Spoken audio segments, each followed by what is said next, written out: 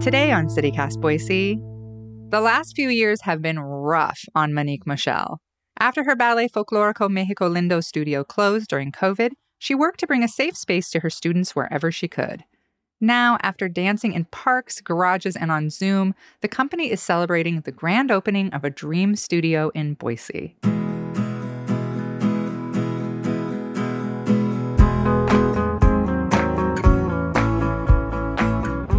It's Thursday, April 6th. I'm Emma Arnold, and this is what Boise's talking about.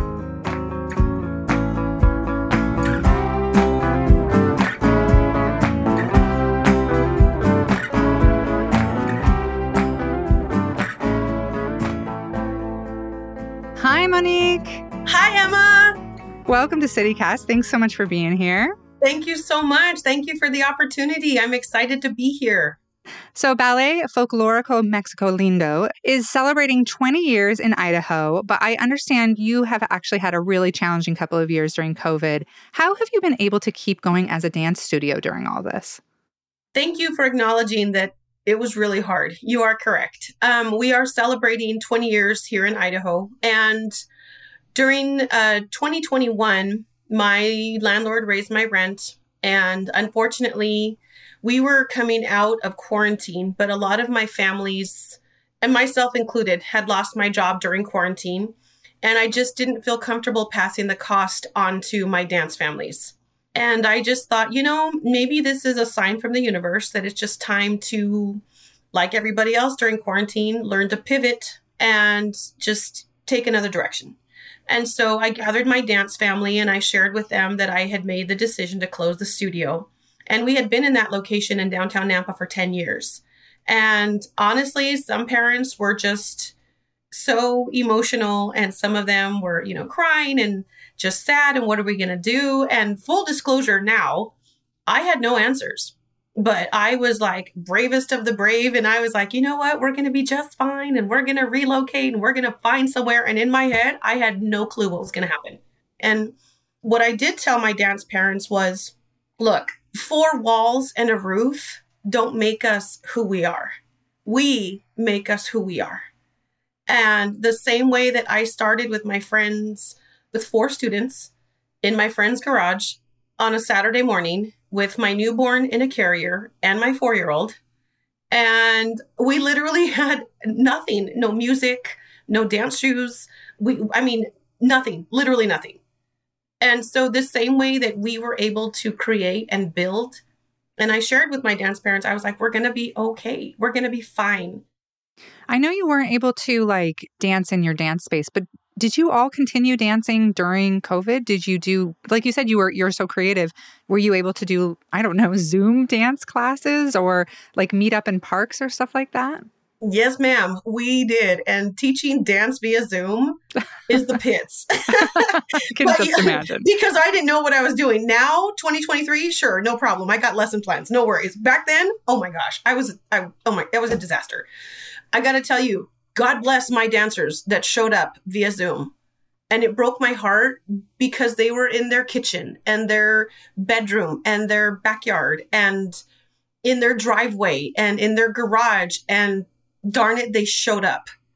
And it just meant so much to me because I'm like, they're trying, we are trying. And we were in parks and garages and backyards and driveways, I feel like I'm tearing up here because I think you're reminding me how difficult that was. I think we're kind of, all of us are sort of hustling through it and trying to come out the other side. But you're reminding me how hard that was, especially for kids to be separated from the things that they loved and to be, dang it, you made me cry already. But I think it's so incredible that you were able to keep that going for kids because I'm sure it was such a huge piece of their world and of their life. And for you to keep that going is really amazing. And now you have this new studio in Boise, which is so exciting. What does this moment mean to you, opening this place in Boise?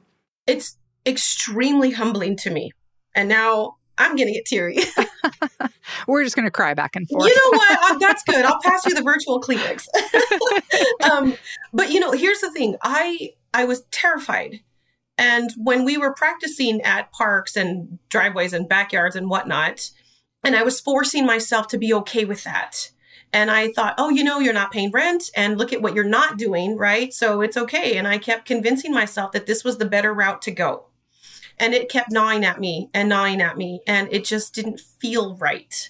And I thought, it's not fair to my dancers because I was teaching 2 classes in one day, whereas I used to teach 6 classes a week.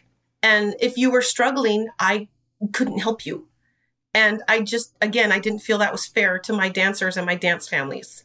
And meanwhile, we have been performing since day one. We never stopped.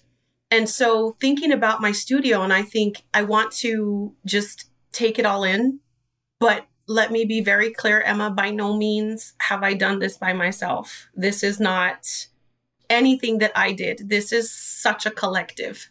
This is my dance teachers. This is my mom and dad who sacrificed for my private lessons and my costumes. And this is for every dancer out there who wished they could have had dance lessons. I have story after story after story in English and Spanish. If only I could have. I wish I would have. When I was little, I've always wanted to. I've seen them over and over and over. So dance is a privilege. I recognize that. The arts are a privilege. I recognize that. When I open my studio, I'm 150% serious when I say it is for everyone. It is a safe space. Absolutely everybody is welcome in my space. Whatever biases people have, that needs to stay at the door because I am not about that. I love to hear that. It's very refreshing. And I know some people might not be familiar with this style of dance. So what is ballet folklorico?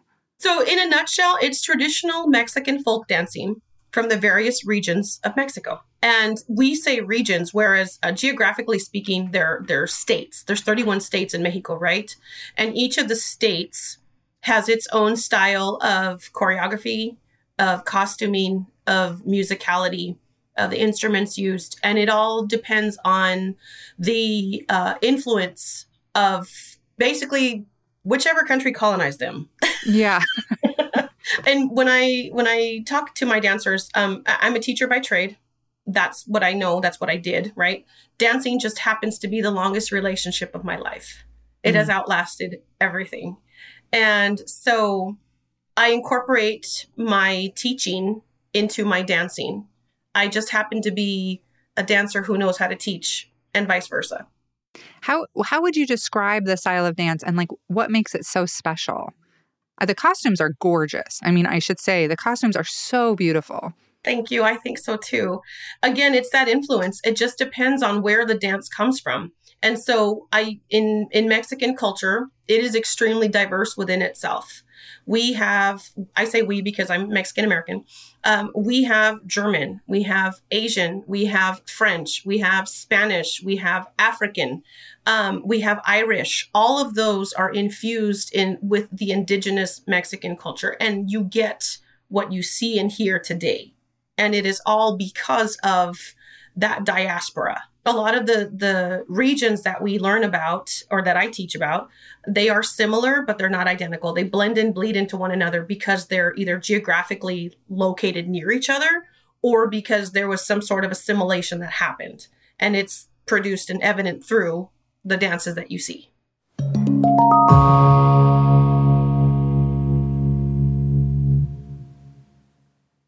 You mentioned earlier, I thought it was so beautiful that you said dancing was your longest relationship. Yes, and I wanted to ask you, you've clearly been dancing for, we'll say a few years.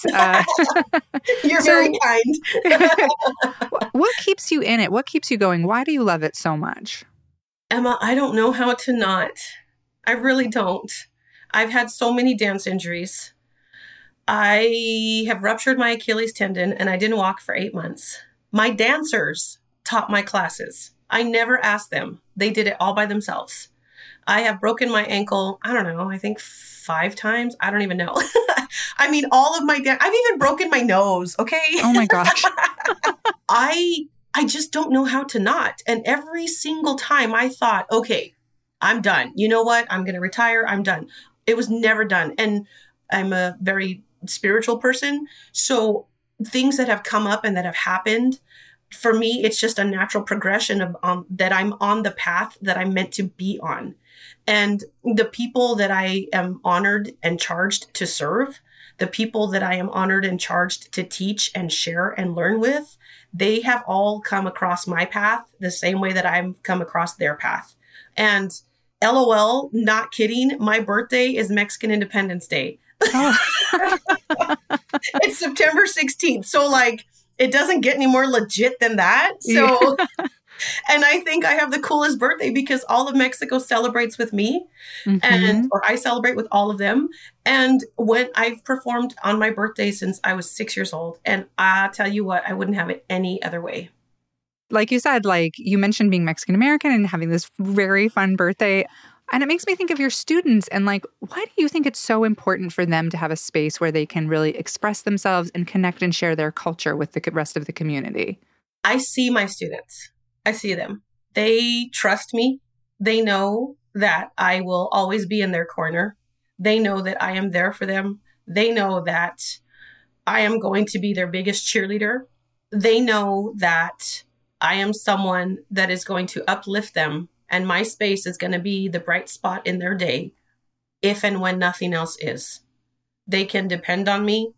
I want to be the teacher that I never had. I can think of 2 teachers in my lifetime that made an impact on me. And we are going to learn about dance, and we're going to perform, and we're going to share, and we're going to, do all of the technical things related to dance and Mexican dance in particular.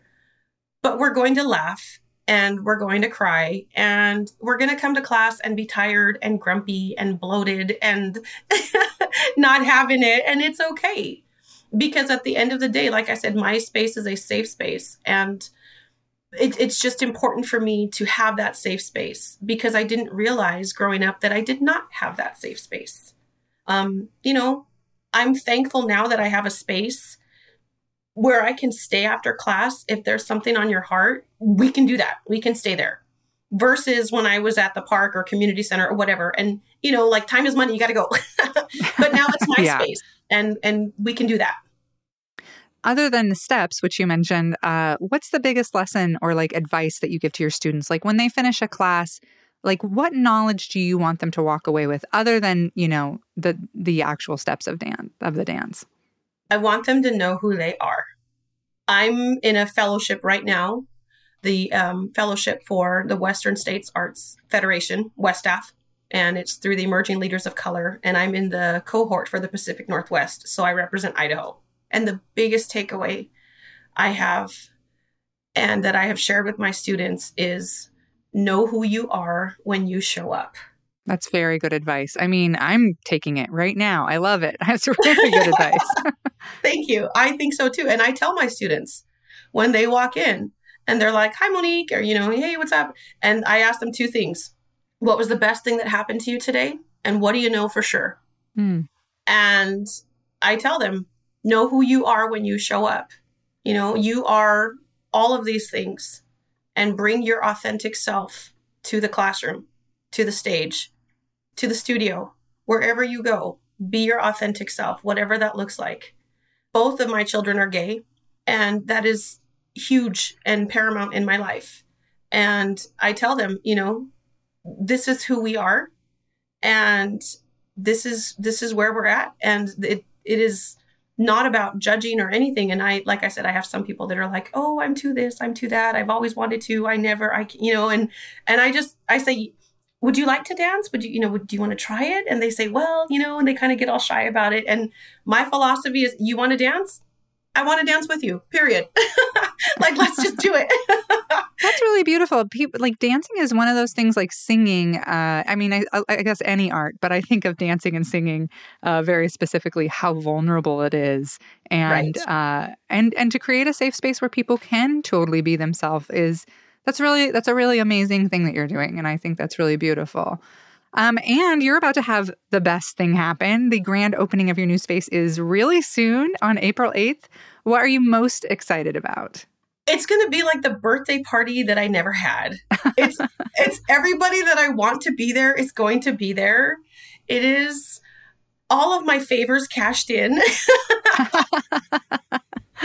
It is all of everybody who has supported me and who has been in my corner, who I have always championed on the sidelines for them as well. They're coming to support me. And I got to tell you, it's overwhelming and it kind of makes me a little bit uncomfortable to receive that. Like even now I'm kind of like, Gotta be vulnerable. You gotta be vulnerable back. It's hard. But it's disguised as the grand opening. But in reality, we are there to form and create a sense of community. And that is beautiful. And that's what I want for this space, is a sense of community, period. Well, I love that. That's so beautiful. That's amazing. I think that's so cool. Thank you. Yeah. Well, Monique, we're so excited for you in this new space. And I think it's really amazing how you empower your students and, help them connect with their identity and their culture. And I cannot wait to see the new space and to see you dance. I am so excited. I can't wait. Thank you, Emma. I appreciate you so much. Thanks for the opportunity. I can't wait to see you there. Taco trucks, mariachis, DJ, giveaways, BIPOC vendors. Come on, man. Sounds like the best party we've had in a long time. Amen. Let's go.